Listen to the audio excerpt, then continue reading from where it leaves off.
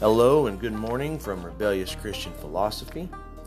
This morning I would like to look at a portion of Scripture in the book of Nehemiah. Nehemiah chapter 1. It says, "The words of Nehemiah, the son of Hakaliah. Now it happened in the month of Chislev in the 20th year, while I was in Susa, the capital. The Hanani, one of my brothers and some men from Judah came, and I asked them concerning the Jews who had escaped and had survived the captivity, and about Jerusalem.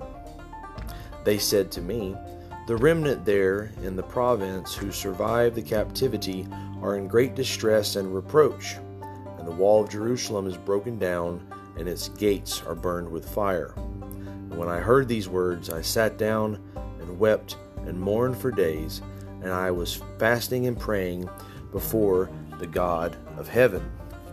Skipping over to chapter 2 now, it says, "And it came about in the month of Nisan, in the 20th year of King Artaxerxes, that wine was before him, and I took up the wine and gave it to the king. Now I had not been sad in his presence.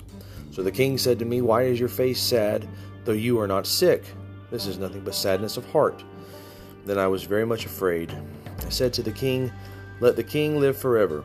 Why should my face not be sad, when the city, the place of my father's tombs, lies desolate, and its gates have been consumed by fire?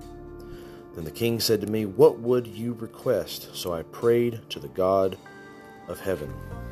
Now, the story goes on that Nehemiah then receives letters from the king, and he goes back into Jerusalem to rebuild the wall around Jerusalem. It was torn down, as we read. It was burned with fire, the gates were. And there was a need that needed to be fixed, needed to be accomplished. And Nehemiah saw it. Nehemiah was in the court. He was in the king's palace. He was the cupbearer to Artaxerxes. Nehemiah had a life of ease, in a sense. A life of taking food to the king, trying out the food, trying out the wine, and then presenting it to the king. A life living in the palace. And as he's living peacefully, in a sense, as he's living a life that's not too hard, a need arises. Now, he was already curious about the state of Israel at the time. He was already wondering what was going on there. If you recall reading the book of Ezra, they were sent back by the decree of Cyrus to rebuild the temple in Jerusalem.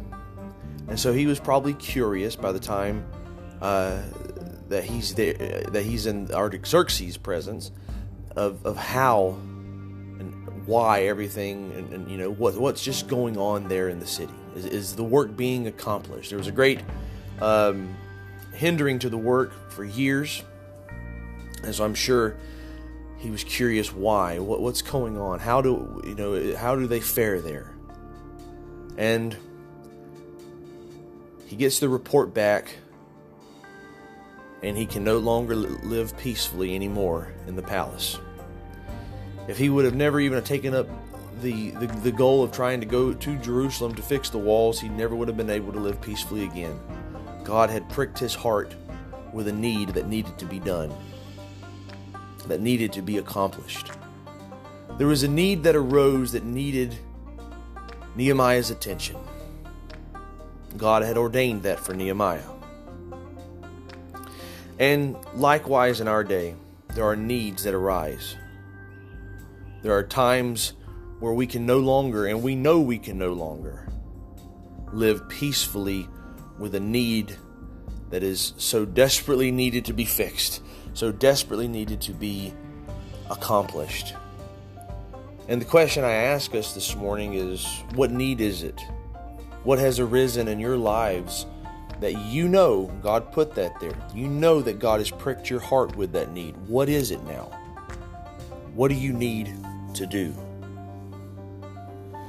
We just got past D-Day, the anniversary of D-Day, and when the Japanese attacked Pearl Harbor, men went out right away and they signed up for the military.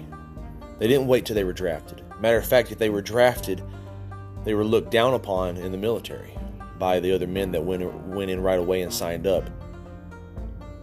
These men saw the need. Everything else in their life could wait because they saw a need that needed to be accomplished. And of course, D-Day was the culmination of that, as it would be the major thing that ended the war eventually. So what's the need today? What is it in my life? What is it in your life? What do we need to accomplish for our Lord and for our Savior Jesus Christ? What has He pricked your heart with? What is it that you are to put your hand to? What is it that you cannot get out of your mind, out of your heart? People come to you and say, "Why are you so sad? Why do you seem so gloomy? Why do you seem so down?" What is it? If you know there's something there and you're trying to avoid it, you won't be able to. What is it that God has for you? Once you know, once you've made that clear in your own mind, as God has revealed it to you, get busy doing it. Start. Take the steps you need to get it accomplished. And then work. Work for your Lord. Get out and do it, though.